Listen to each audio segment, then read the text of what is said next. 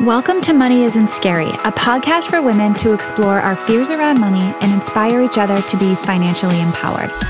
I'm Megan Dwyer, and I'm making it my personal mission to remove the taboo around money and help women rewrite their stories so they can stop staying small and begin to live life on their terms. In this show, we get real and uncomfortable as we unpack our beliefs, thoughts, and behaviors that aren't serving us anymore. I can't wait for you to join me on this journey, so let's dive in. Hi, you guys. Welcome to the Money Isn't Scary podcast. I'm Megan Dwyer. Today, I'm sharing my conversation with entrepreneur, educator, and author, Catherine Alford. I absolutely loved this conversation. Kat is so authentic and honest and is not afraid to talk about all the messiness of being a mom and juggling all the pressures. And let's face it, the reality, right? And she's also hilarious, which you will see in the conversation. I could have honestly talked to her for hours. We go deep into some of those topics that may seem surface level, but are so important to dive into as moms and as people who just want to have a healthy relationship with our money. And that's honestly one of my favorite things to do, is to go deep on some of those surface level topics. So who is Kat? Catherine Alford is a nationally recognized financial educator who started her business with a $10 domain name and grew it into a multifaceted six-figure digital media company. She's the creator of CatherineAlford.com, the co-founder of MillennialHomeowner.com, and the author of the book Mom's Got Money, A Millennial Mom's Guide to Managing Money Like a Boss. Through her work, she offers a suite of digital products and services, including financial writing, public speaking, and influencer marketing, all with the goal of helping women become more financially confident. Love it. Over the years, her writing and expertise has been featured in dozens of media outlets, including Good Morning America, Yahoo Finance, Forbes, U.S. News and World Report, Real Simple, The Huffington Post, Kiplinger, Investopedia, Business Insider, and many more. She currently lives just outside of Detroit, Michigan, with her boy-girl twins and two rescue dogs named Julep and Shadow. And in our conversation today, we talk about the very unique issues that millennial parents deal with that no other generation of parents have. The impact of social media and this comparison culture that we live in. Being okay with who we are and developing this acceptance as we go into motherhood.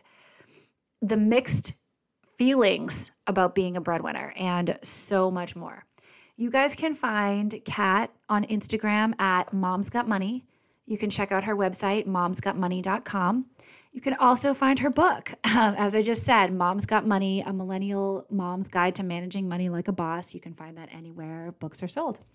She also has a Mom's Got Money club where every month she does a live call where there's conversations going on just like this one about all the juicy stuff that we don't really talk a lot about, but is also so incredibly important in our lives. I'm going to put all the links in the show notes as well so you guys have them. I'm really excited. So without further ado, here is my conversation with the incredible Kat Alford. Enjoy, you guys. Hi, Kat. Welcome to the Money Isn't Scary podcast. Thanks so much for being here today. I'm really, really excited for this conversation. Well, thanks for inviting me. I was happy to get your message and happy to be on today. Thank you. So I'm a millennial mom who is obsessed with educating and empowering women to have confidence around their money. You are also a millennial mom who's obsessed with educating and empowering women. So we already— That's why we just became besties, I think. Yes, yeah. We have an awful lot in common. So with that, I would love to start by having you tell us your story. Tell us how you got into this kind of work and what you're doing now to help moms in particular. Sure. Well, I came about this line of work in a really strange way. I actually went to school for history and went to graduate school for history, thought I was going to teach and work in museums. But when I was in graduate school, I started a blog about how broke I was in graduate school. And so I would share like my thrift store adventures and all the strange things I did with my $11,000 a year teaching stipend. And it started from there. It was sort of before a lot of people had blogs. So however it worked out, It grew in popularity. People enjoyed the way that I spoke about money and my life and enjoyed following the adventures. Over time, I started supplementing my income by freelance writing. And because all of my articles were about budgeting and how I saved money, I started to pitch budget blogs, financial websites, and I started writing for like $8 an article. And I was thrilled. I was like, I am a real writer. This is legit. Grad school was intense and kind of bland. So I'd come home every day and write like fun articles.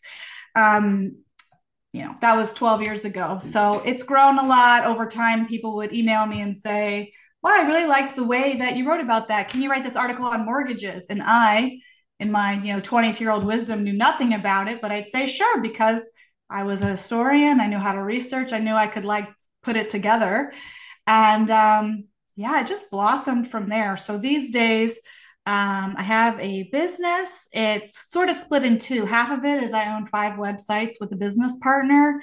That's sort of growing passive income streams, creating content, a lot about money. And the other half is I'm still freelance writing, have a membership group for moms, wrote a book in 2021. And there's a lot of different pieces to it, but still self-employed, still hanging in there. And it's fun. I enjoy it.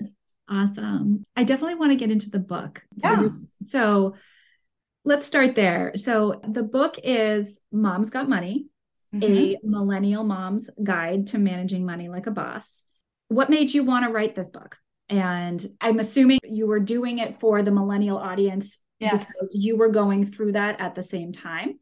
But I'd love to talk a little bit more about kind of the uniqueness of the millennial generation and what we're going through as well.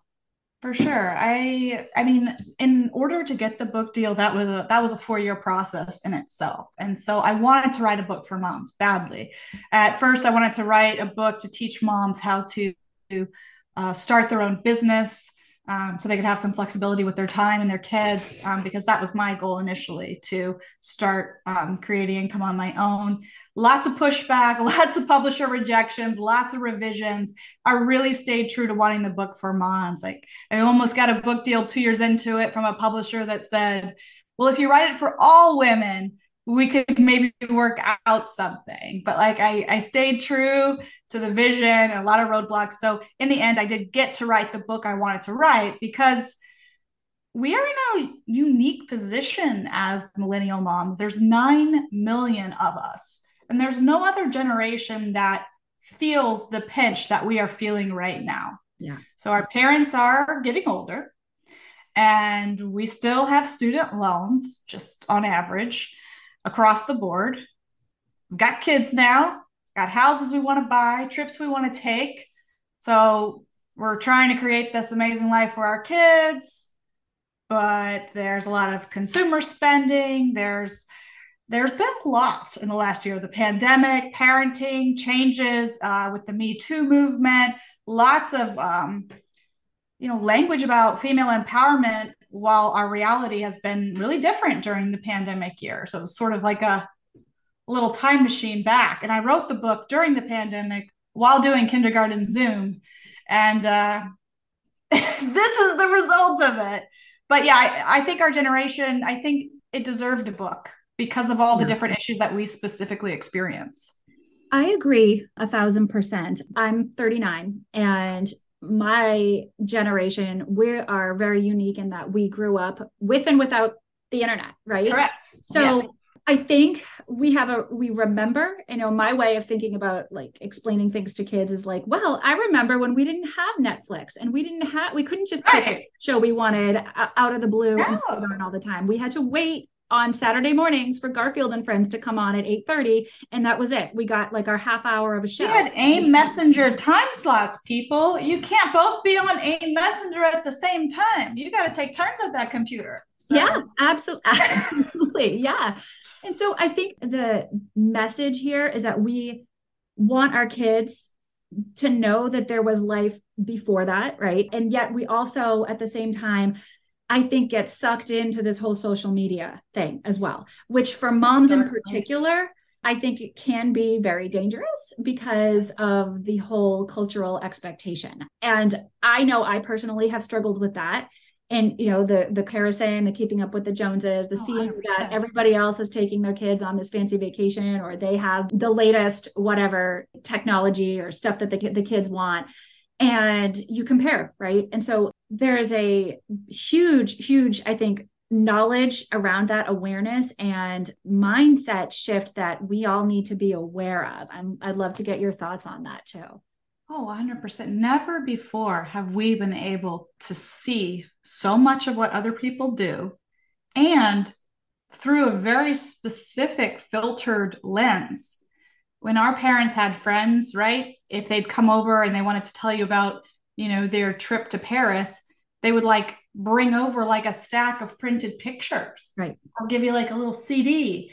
So tell you about their trip, show all the weird pictures. We've never been in a scenario where we get to see everything people want us to see, and none of the gnarly parts. None of the gnarly parts. And not only that, I think the access to social media, it makes it seem like we have the option to be best friends with celebrities or something, right? So not only are we comparing each other to everybody else, but we're comparing ourselves to People Kylie with Jenner vastly and different situations. all these people out there. So we can see how they function every day. And I feel like it does a disservice to us because we think that we can do the same thing when maybe we can't, or maybe we don't really want to. People have vastly different situations. This is something I'm always telling my kids when they ask me about different friends and things like that. And things like yesterday, they didn't want to go to piano lessons. They had a lot of feelings about it. And I said, guys, going to music lessons is a privilege. Not everybody has a piano in their house. And I know you don't want to go today, and I know you're tired, but this is this is part of your education. This is a gift. Okay. I know you don't want to go today, but when you get down to it, you guys actually like it. But it's just not something to complain about. So I try to give them the perspective that not everyone's as lucky as you, but at the same time, when they mention friends or where their friends went, everybody's in a different situation. We don't know whether people on social media are buying their lifestyles on credit, whether they have vast amounts of quiet family wealth that we don't know about, or what has happened in their life situation to create that. So it's been a lot, but I try to share all the parts on social media. And I talked a lot about real life in my book. I had a really honest chapter on postpartum depression in there. I tried to show moms like, look, yeah, I wrote the book, but all of these things that I experience, all these things that affect money, all these things that affect your willingness to get up every day and like get stuff done, do the tasks, like we all struggle with it. It's just some people share and some people don't. And I try to remember that when going through social media. That's such a good point. And that was one of the reasons why, again, I started my podcast, because I wanted to, first of all, go through kind of this journey and the struggle with money that I was having myself, because this was during the pandemic and I was online shopping like crazy. Yeah. And I was spending money to try to essentially fix myself, because in my mind, there was something wrong with me. Right. And I had the right intentions, right? I wanted to feel better. Yeah. But I wasn't really getting to the point of, I was surface level working on this. I wasn't getting to the underlying reason, because in my mind, I believe now, after going through kind of the last 2 years and having a little more self-awareness that I did back then, I realized that it's not about the thing. It's not about the headband. It's not about the shoes. It's about the feeling underneath the thing. What is the feeling that those shoes give you? How do you feel when you wear them? And if they're a very, maybe fashionable or like a high-end brand or something like that, maybe you feel extra confident. But why is it that item has to bring you that confidence and that you couldn't feel otherwise? Right. So I will say that we both have pretty great headbands on right now, just for people, who aren't on video. I just want to say that We're pro headband on this call. Appreciate it. I am, side note on headbands, I'm a big headband fan. I wear a headband. I've got my like workout headbands. I've got my everyday I have headbands. a different option right Oh, here. look at that one. I know it's, like I said, we're already at bestie status. But the thing about what you're saying is, what I've learned is that it's easy. And there's so much research on dopamine, right? And so we're craving these dopamine hits. Scrolling on social media is a dopamine hit. Buying something offline is a dopamine hit. Adding to our what seems to be a vast headband collection, dopamine hit. But what you're talking about, real genuine change, like a long-term dopamine, you have to do like the really gnarly work to get there. And that's It's uncomfortable. it's so uncomfortable and it's so painful. That's the therapy. That's the journaling. That's the admitting to your closest friends, like I'm struggling too. You seem like you have it together, friend, but Yeah. I feel like I am struggling. And it's in the vulnerability that we make the connections and realize we're not alone, but it's hard Yeah. to do. Well, that's exactly it. The other piece to this during this time for me when I started the podcast was I felt so incredibly alone. And I think a lot of that was because physically we literally couldn't see each other. Yes. But I mean, I felt like I was the only one going through what I'm going through. Like I said, during this period of time, my husband lost a few jobs in a row. Yeah. And I felt like, here I am stuck in my house looking outside at the neighbors and seeing like them. To me, I held everybody else up on a pedestal. Yeah. And All my neighbors just seem like the best parents. I gotta say, they're really outside a lot. It's just like, and they seem like they have it I together. do. And I've done a whole episode on that concept of like having it together and like what does that mean? Yeah. And it's just taken me a while, I think, to get to the point where I'm at right now, where I am comfortable being vulnerable enough to share what I'm going through, and be like just knowing that I'm okay and I am not alone in what I'm going through. I know that everybody says it, but not a lot of people talk about it. And that's why I wanted to start the podcast, to create that forum to start talking about these I'm glad you did, issues we're going through. It helps me to hear it. And even in our introductory chat before we hit record, I mean, it helps me so much to know that other people have shared experiences, because this is not easy. This is not a cakewalk for, again, our age group of mothers with little kids. It's a tough time. It's not always going to feel like this, I don't think, but this is the moment where there are a lot of things competing for our attention. What do you think about moms in particular, right? And why you wanted to focus your work on that subset? What I mean by this is, I know that before I became a mom, I was one person. Yeah. And I had all these hobbies and goals and values and ideas and things that I wanted to do. And then once I had that little baby, my first one, things changed. And then once I had number two, things changed a hell of a lot more. Yeah. And now here I am, to some extent, I say a shell of who I was before, super confused on what those, on essentially identity, who I am, like what's important to me. And that's something that I'm working through while kind of talking through it on the show, and, figuring out what my values are and what's important to me, with the idea of putting my dollars, spending my dollars in alignment with those values. Right.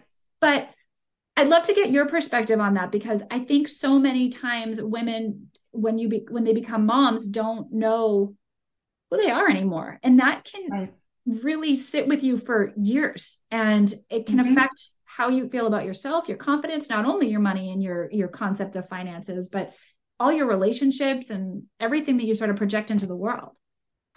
No, it's a good question and a relatable one once again. But I think like the first step, and what I would tell you or any other mom who have to have this conversation with, is just, I think we all need to be a little bit kinder to ourselves. Because why did we have a loss of identity? Well, it's because we poured ourselves into taking care of new life, right? Yeah. And that was by design supposed to take up our focus, because we were in charge of keeping a small human alive. And it makes sense that everything else fell to the wayside because you get, there's so many things and there's so many things that change. I admire any woman who's like, yeah, I had my baby, but like I still go to my voice lessons, or I still do this, or I, still, hit my Zumba class at 6 a.m. like slow clap. But for me, it was an all consuming like pull into a depth that I did not realize was there. Yeah. And the further you get from who you were, the longer it takes to find her again, I feel like. Yeah. So I would say what I think about it is that we need to be nicer to ourselves. Like, I think we beat ourselves up like, oh, I lost who I was. I don't do anything I used to like to do. Or I used to be fun and now I snap at my kids, or I used to want to go, to a museum. And now that is so overstimulating for me, and my head feels like I'm going to explode when those kids running around screaming. But like, I used to be cool and fun. How did I go to a dance club, but I can't go to this kids museum now? Like, what happened to me? I think we beat ourselves up about it. But the thing is like, you were supposed to change into a nurturer, right? And that's okay. But I do think that, the older your kids get, my kids are almost 9. I have twins, and so mine are a little older than yours. But slowly but surely, you're like, oh, man, I can take a nap and I think they'll be all right. You can't do that with 3-year-old toddlers. You don't know what they're going to do. So no, you can't leave the room without them, without at least expecting, some wall to be colored on, or, chocolate milk to be spilled on the couch. It would be good. With the 2 of them. So even now I hear a crash. I'm like, well, we'll follow with the cry. So it seems all right.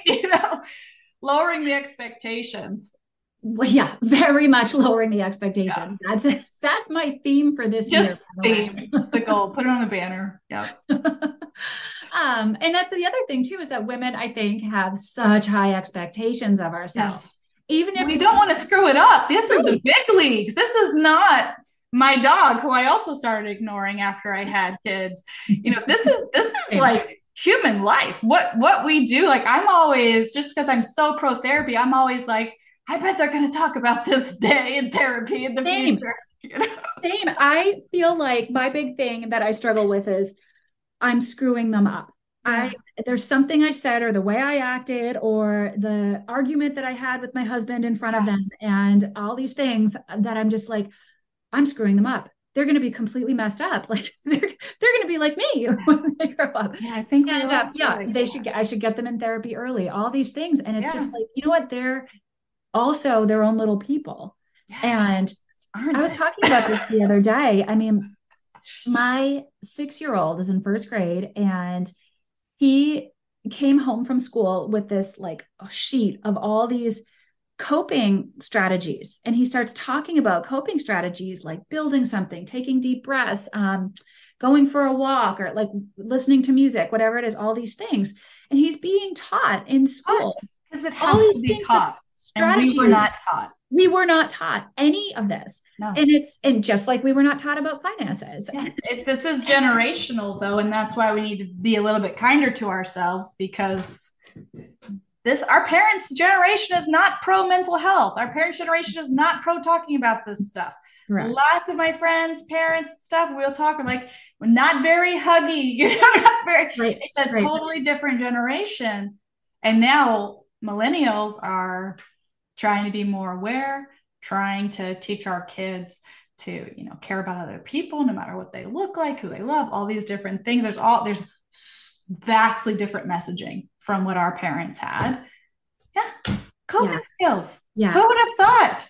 It's incredible to me. Before we go on, I have so many other things to talk about, but before we do that, I just want to mention, you said this comment about I used to be fun, right? And I say that. Oh my God, I don't think I'm so not fun.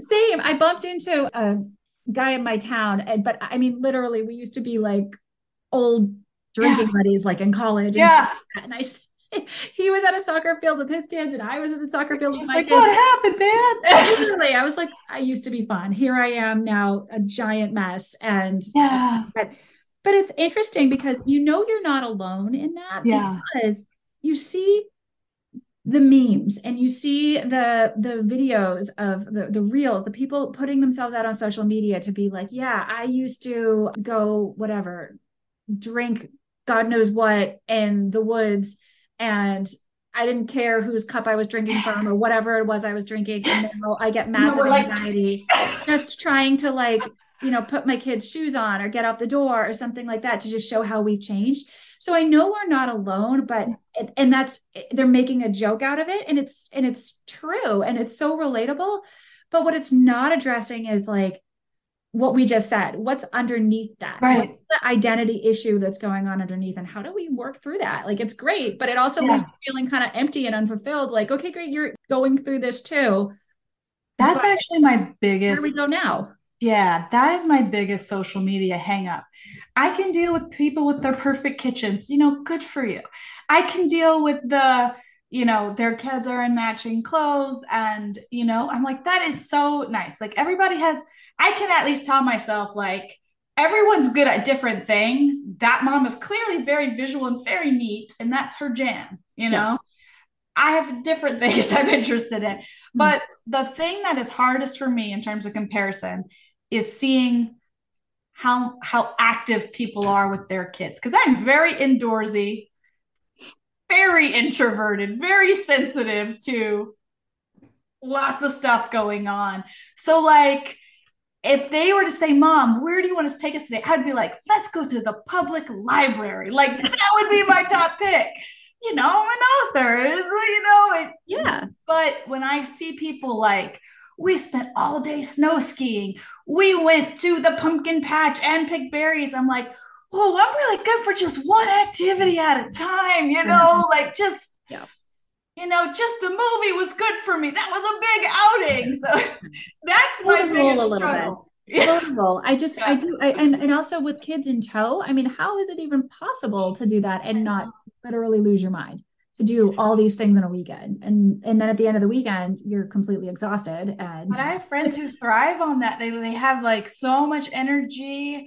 One of my friends is like in the creek with them, like digging for rocks. And I'm like, you look great in there. It's like, I just sit over here and have my coffee. Sit with your baby. You guys go get muddy in the creek, but it's like. Yeah. But the point of what you're saying here is that you are not alone in this. Yeah. There are for just as many moms who post those, reel of activities and everything that they highlights of what they did over the weekend. There's plenty of moms out there that are not doing any of that because they don't want to. And that's totally okay. Plus the fact that, we don't need to share every little thing about us. And we need to be okay with just being who we are. Exactly. Like, I think that's like a self-acceptance in your 30s. It's just like, not even coming with an excuse. No, I don't want to go to your birthday party at that disco club because I just don't want to. It's like, I love you. Let's go to lunch, but I don't want to go to the disco. Sorry. A lot of that is being comfortable enough with yourself to feel okay, not disappointing somebody or not feeling like you have to please. And that is a big thing for women and moms in particular. Yes. For me anyway, I think all of this stuff, like the pleasing others, it is just, since my kids have been kind of the super active, involved, engaged ages that they've been at, I just feel like all of that stuff that I've had underneath the surface has come to a head for me. Yes. And I've just had to start dealing with my own stuff. Yes. And understanding and being aware of who I am and what I like to do and what do you actually like.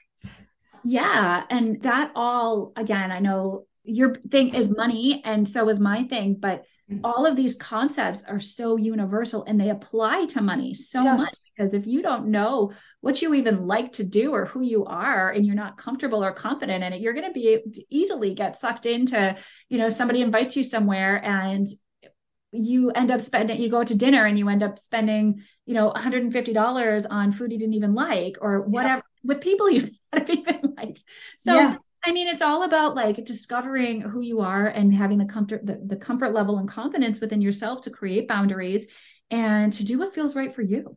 Yeah, it's hard, but I feel like we both seem to be like on a journey of getting there at Yeah. least.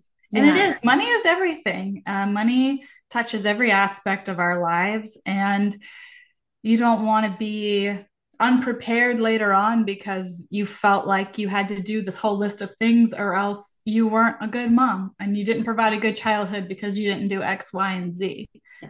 So like we get to define what that means for us to the best of our ability. And then we have to know at the end of this, well, I did my best. I gave my kids these unique experiences. Did they have everything? No. Did they have nothing? Of course not, you know.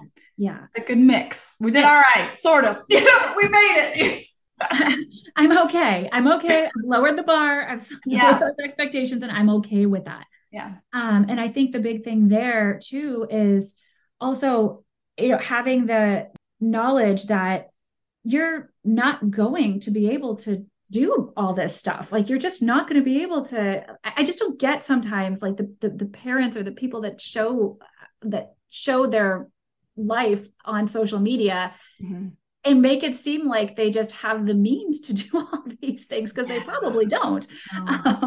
So God knows what their own financial situation is.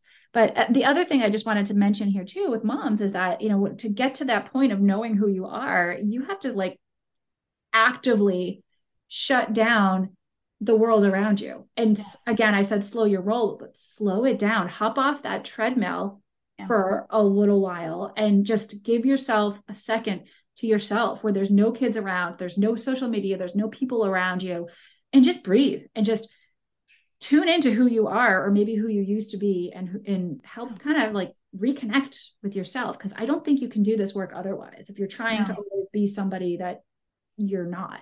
No, I think it definitely takes that. And again, closing off the quick dopamine hits, it's like, if you have a moment, you're like, man, I feel bad. This feels rough. Or gosh, like I yelled so much today, or I'm having all these intrusive thoughts. Why am I so exhausted? Instead of, at the end of the night, having a glass of wine, scrolling the social media, doing the Netflix, have the hard conversation with yourself. Why was today bad? Where did that thought come from? Yeah. Is that from is that from my mom? Is that from my childhood? Is that from this? Is it because I'm comparing myself to this friend? What is the root of it? And then, but all those steps, that's a skill set to learn how to do that and kind of download your thoughts and get through them. I think of it as running towards the discomfort, because that's going to be your only way through, right? So instead of, right, like you said, watching the Netflix, having the glass of wine, like there's nothing wrong with those things if you're aware that you're doing it, in my mind. Right. But if you're literally doing it as an escape because you don't want to feel your actual feelings, right, and have those hard moments come up and like process them and work through them, then it's just doing you a disservice.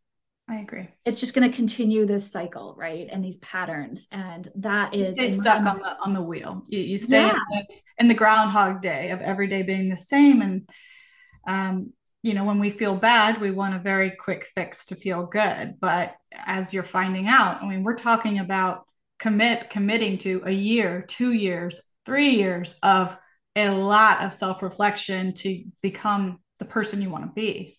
Right. And it is a process. I say this all the time. You cannot do this overnight. This is not a flip of a switch at all.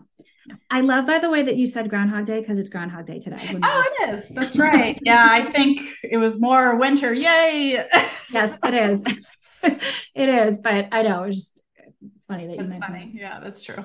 One thing I want to talk about before we wrap up is the concept of being the breadwinner. And you and I talked a little bit about this before we hit record. And I think we both have our own stories and experiences with this, but I have struggled in my experiences, with my husband losing his job and me kind of taking on more responsibility at work, and the pressure that feels is intense.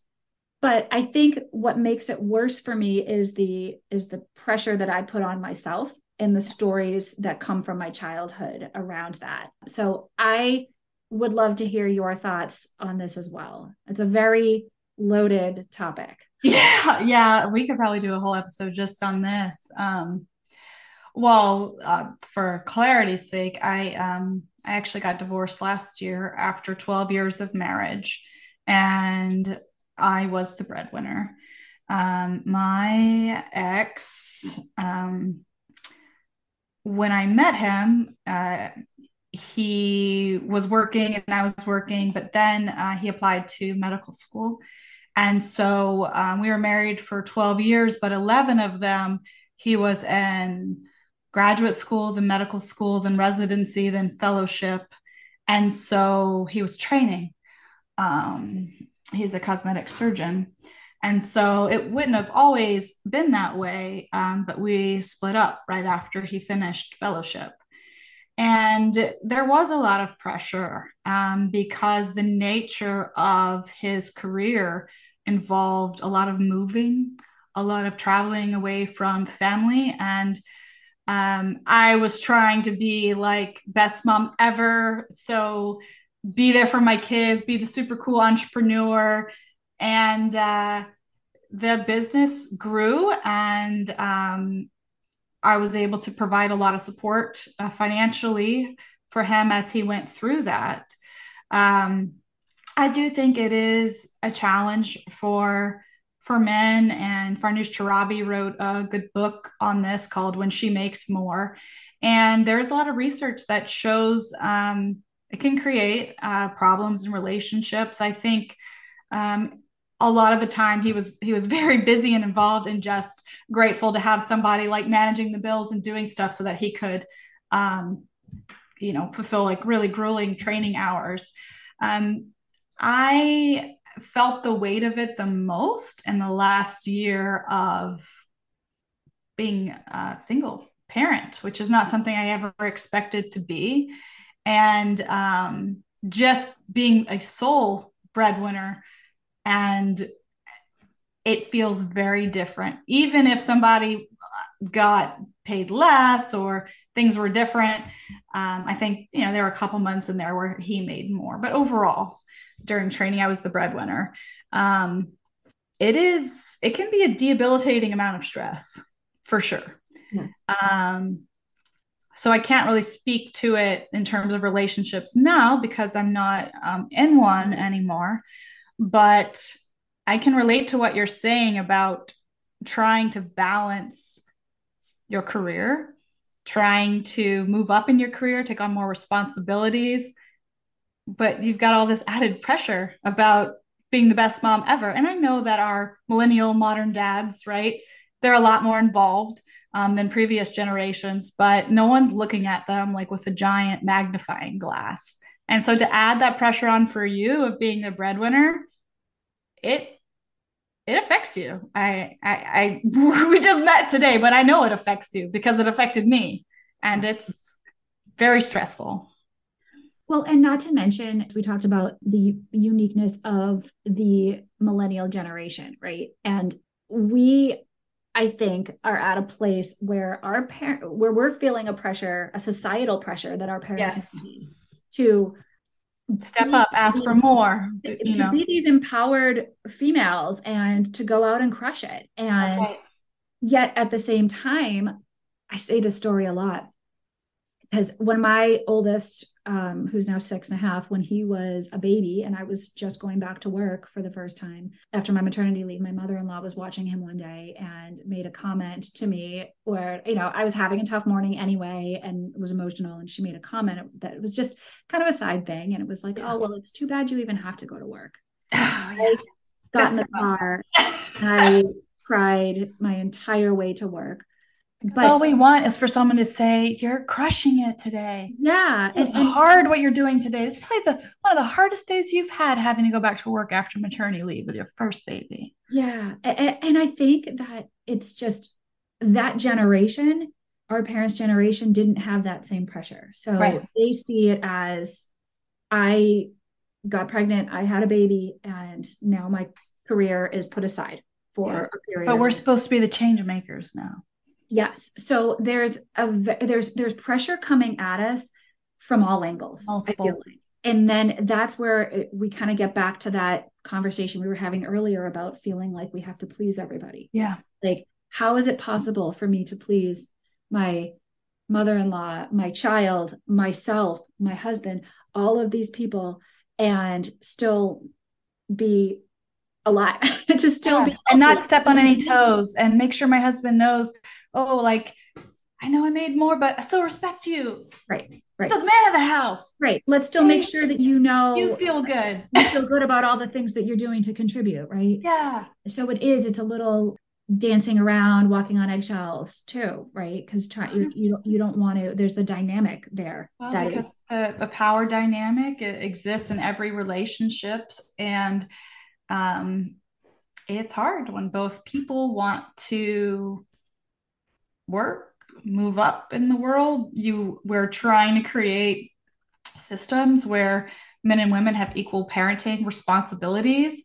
And like I said, we're supposed to be the change makers. We're supposed to be the ones advocating for ourselves so that there's a shift. But there are so many things. I talked about, all of the hours that we spend doing tasks that men don't typically do. Answering your teacher's emails. I just bought all the little Valentine's things because, side note, why do y'all keep making Valentine's bags so exceptional? Now I gotta buy a clear bag to put stuff in. I know exactly what you're talking about. Last year, I gave just the little cards, we just sent cards, Mario people. cards, and wrote, from Colin on them. And he comes home bags, with like legitimate toys and treats, all this stuff. And I give you a piece of paper. Like, what's up with that? Don't put the slinkies in the bag, y'all. Who did that? Stop making me feel bad. Pressure. So yeah, instead of getting one pack of little squares, I got multiple packs of things. And now you feel like you have to get candy to go along. We can't be the only one without the clear bag. Yeah, I know. I hear you on that one. It's Valentine's Day. Like, it's not. Well, you don't want them to feel strange, like they're the ones that are left out. It is. Right. It was $20 at Aldi, y'all, in case you didn't. But it's the purpose of it, and it's so little, but it's how it makes you feel, right? Exactly. It makes you feel like you're not going to be the good. It's the mental load, and you're afraid that your kid isn't going to fit in if they don't have this, right? That's right. Mental load. You just said it. It's the mental load of all of the tasks that no one notices, and you still have to do them even when you're the breadwinner. Yeah. Or you have to ask for help, which is very hard to do. Or be okay with just okay with not getting the clear bags, which is also very, very hard to do. Yes. So I'm not to that level yet. I agreed, and that's advanced.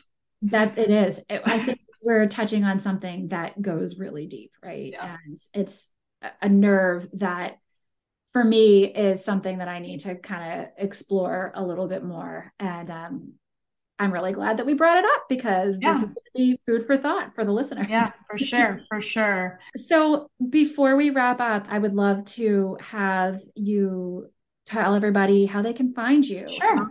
How you can read your book and get in contact with you. Well, thank you for that. The website's Mom's Got Money. The Instagram's Mom's Got Money, and the book is Mom's Got Money. And the one number. Yeah. And the thing I'm really excited about that I started 4 months ago with my business partner is we have a Mom's Got Money club. And so every month there's a live call. And like in December, we did contentment. We've done habits, budgeting, goal setting. So each month has a different theme. And it's this type of conversation, right? It's open and vulnerable. And I'm really excited to grow that this year. So if anyone's interested in that, they can find out more about it on Instagram at Mom's Got Money. Awesome. Thank you so much. Thank you. Such a great conversation. Again, as we said, I could talk to you for. Yeah, we got to do it again. We'll stay tuned for a part 2. Okay, sounds good. All right. Thank you. Thank you.